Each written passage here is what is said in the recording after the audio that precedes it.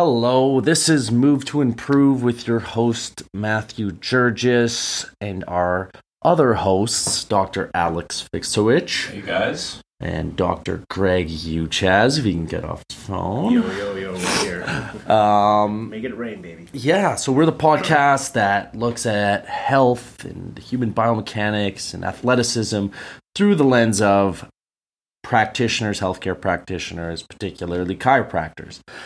And so the topic for today, I just felt we had to do one because I was writing a blog about the benefits of thoracic manipulation.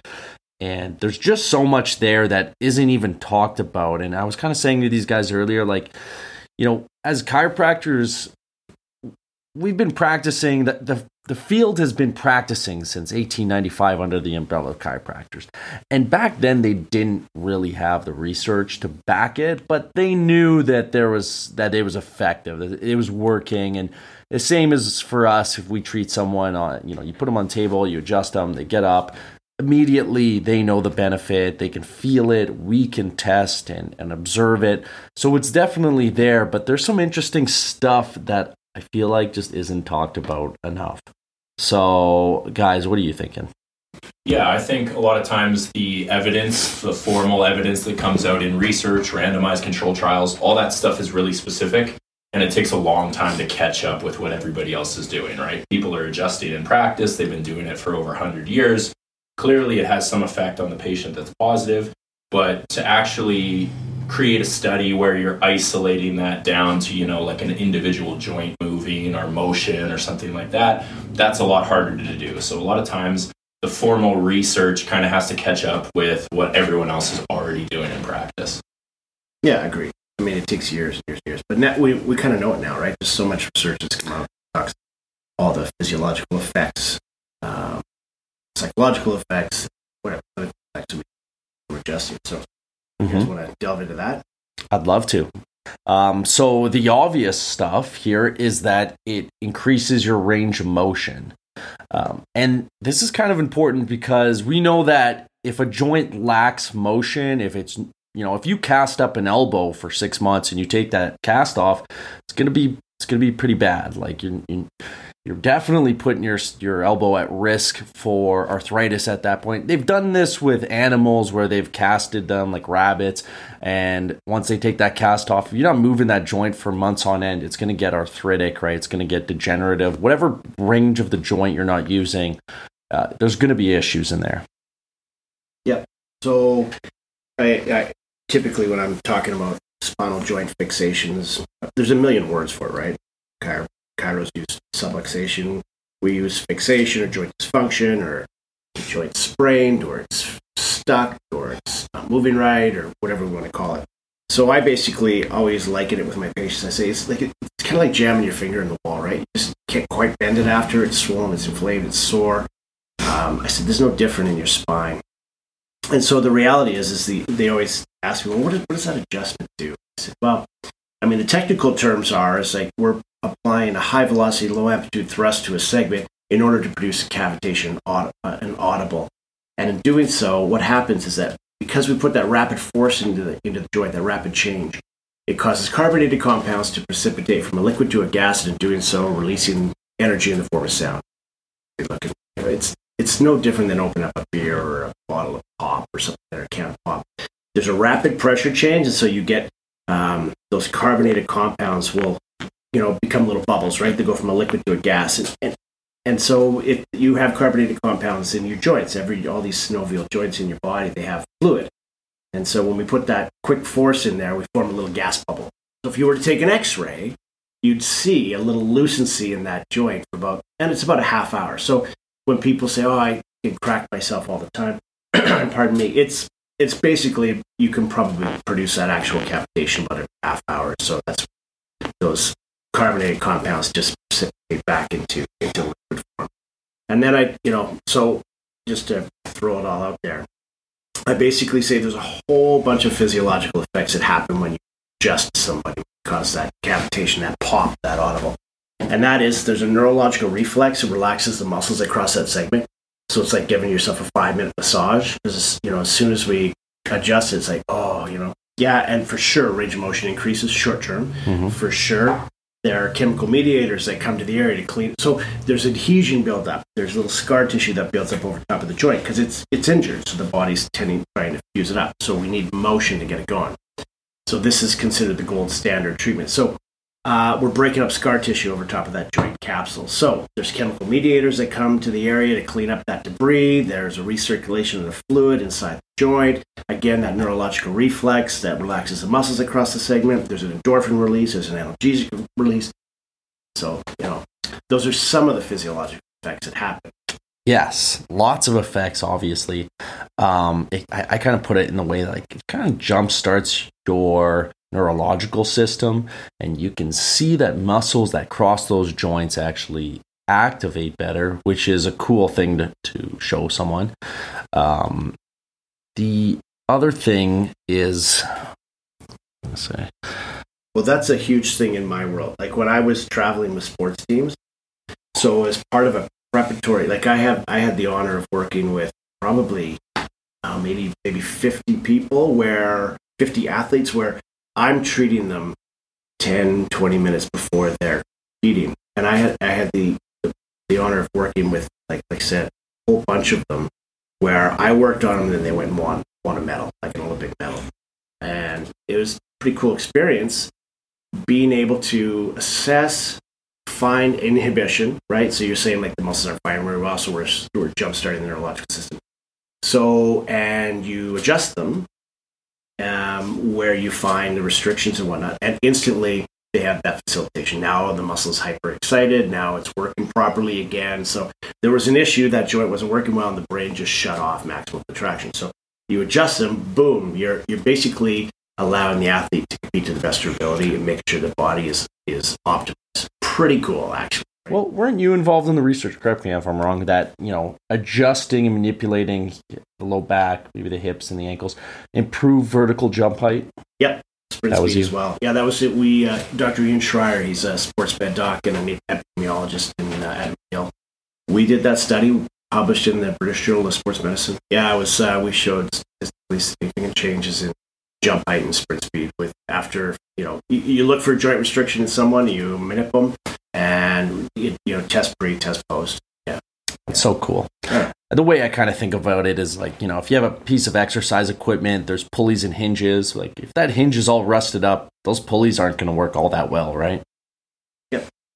Yeah, I think it's cool in that example as well, because it works neurologically like kind of both ways. Like if you have an injured segment with muscles attached to it that are super, super tight because they're protecting that area, I describe it to my patients as almost like the reflex hammer that you hit on your knee, like when you're testing your reflexes. That adjustment is the contraction and then the relaxation afterward. And so it relaxes all the muscles that are attached to that joint.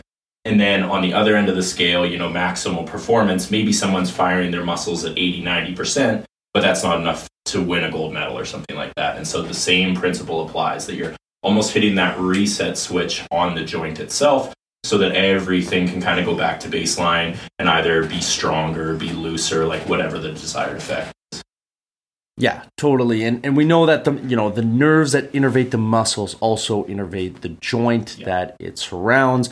And so they're kind of one of the same. Like the nervous system plays that huge role on it's just integrated functioning. Right in. Like you can't separate the two. I also say that to patients all the time. Like, you can think of your muscles as a piece of meat, but they're not a piece of meat. Like, yes, technically there's muscle fibers. It's like a piece of steak or something. But those muscle fibers are innervated by nerves, and that's controlled by your brain. And so, something like stretching, we're not necessarily trying to make the fibers longer. We're trying to make the fibers looser or more relaxed. And so that's kind of what we're doing with this adjusting. If we just tried to stretch the heck out of some of the spine muscles, might not be super effective, might have a bunch of resistance. But as soon as you can put that neurological impulse in there, then a lot of times it will relax kind of reflexively, which is what we want. Totally. And they're kind of like integral to each other. And so the idea of like to have, in my mind, there's no separate like, oh, this is just a muscular problem or, oh, this is just a joint related problem. If there's an issue in the muscle, you're changing the axis of rotation on the joint, you're going to start to jar that joint. It's not sliding as it properly should, and it will become a problem, right? It'll become irritated. Vice versa, if the joint is not functioning correctly, how can the muscles use its full range, right? It's always a chicken and the egg thing. Most people, when they come in, they have some element of both, and both things kind of benefit in the treatment for sure. Mm-hmm. Yeah, I'd put it in clinical terms, like how much research have you guys now seen that says, okay, if someone has a hamstring injury, just adjusting a low back increases, all of the parameters of healing, right? They get better faster when you add adjusting the back to hamstring. All the studies you've seen out there that says if somebody has like a forearm tendinopathy, tennis elbow, golfer's elbow, something like that, adding and adjusting to the cervical spine, all of the outcomes are better. They actually get, we do all the same stuff to the arm to fix the arm, but we add an adjusting, they get better faster. Yeah. Truly crazy. I was reading a study today about adjusting thoracic spine. Just a single adjustment decreased shoulder tendinopathy pain by as much as 50% and shoulder flexion range of motion quite significantly. So there's something right there. And another research just on respiration. Obviously, our thoracic cage has to kind of work as a surplus to expand and contract during breathing. And like many people, as you get older, you don't use your thoracic mobility much, and it becomes stiff and rigid. You're not fully expanding, you're not fully contracting, and your breathing is very limited as a result. And if you're not breathing properly, there's so many negative effects that are going to come along with that. Yeah, it's really interesting that obviously we know working on the problem, like if we have tendinopathy in the shoulder, obviously we're going to do a bunch of stuff with those tendons, work on the shoulder, work on those mechanics. But the fact that adjusting an area elsewhere just by itself actually improves, like we know that as clinicians, but it's actually crazy that it's that connected, that it's that directly affecting the shoulder, coming from the neck, coming from the thoracic spine. Yeah. And to add to that, I mean, there's rock solid research on the fact that adjusting thoracic spine is going to improve your neck pain or your headaches. And so, the body is so connected, and it really, if you're not moving somewhere, you're going to have to take from somewhere else. And that creates issues. Yeah. There's never a perfect solution. Like your brain never completely spreads all the forces out equally. Ideally, that's what you would do, but it's always compensating somewhere. So if something's not working, another area has to work harder, and then that's kind of a positive feedback loop where people get worse and worse. But if we can address the actual problem, then everything starts to unravel in reverse, and people start to get better in these multiple different areas, despite only maybe treating one or two. Mm-hmm. Yeah, I was working actually with a track and field athlete yesterday, and so her issue, she's getting back pain after she runs. She has too much curve in her low back. You can tell that she's just jarring those joints, and her low back's getting really tight because that lower doses. It's just too much. And I'm telling her there's two ways we can kind of take the stress off of that segment. For one, we can work on your hip mobility, get your hips more extended, get that hip pinch to go away, and so that you're not pulled into that lower doses so much. And then for two, if we work on your thoracic mobility, we can take some of the load off as well. We're getting more curve out of the thoracic spine, so there's not so much demand on the lumbar spine, right? Yeah, low back's compensating. Yep. Take homes? What do we got to take? See a chiropractor? No. Yeah. A little cliche, but I mean, from my standpoint, the take home is there's now a whole. I can't swear. I can't think about it. There's a whole lot of research out there now that talks about all the positive physiological effects of adjusting, and body is a pretty cool system that we know that if we can all the spinal joints and the peripheral joints, if we can make sure they're healthy, then stuff gets better a lot faster, right? There's a lot of evidence now behind all the physiology of that whole high velocity, low amplitude thrust. Mm-hmm. Yeah, and manipulation is great. It's fast. It's very effective. Mobilization is an option if you're totally averse to that kind of. It's a little bit of a spooky experience for some people. There's ways, but in my mind, you can't not address the joints. You're leaving so much on the table if you're trying to treat everything else. But let's be honest, there's going to be a joint component to your musculoskeletal complaint. Can I just throw in a thing about adjusting? The one of the ways as a clinician I explain it to patients is that in terms of fixing a joint, the gold standard treatment out there, the evidence shows, is exactly that chiropractic adjustment, that high velocity low amplitude thrust, that quick push into the joint, taking it into what we call that paraphysiological space. That is the number one evidence-based treatment for fixing that up. There are other things you can, and that it's a whole spectrum down to zero effects, right? You can, and less effective, but still not horrible, right? Mobilization. Traction is in there a little bit lower too, right? Even placebo, thinking they're doing something is better than doing nothing at all, right? There's a whole bunch of pieces in there, but still, if you're averse to getting adjusted, is for whatever reason, then mobilization, traction, all that stuff it does have some positive effects as well because you're affecting the joint. We just know that quick thrust of the joint is affected. And interestingly enough, we also know the evidence shows us that you don't necessarily have to get that audible pop to have the physiological effects.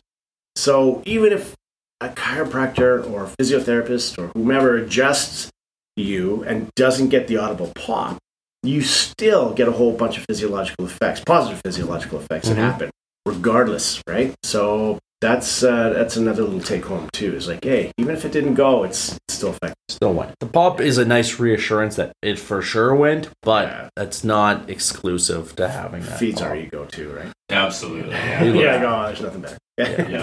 Yeah. Well, there you have it. Thoracic or any manipulation, safe and effective way to really fix your musculoskeletal complaints. Thanks again for listening. By the way, we have an Instagram for the podcast now. It's called Move to Improve _pod POD. Please consider checking us out. And thanks. We appreciate all your support. Take care. Thanks.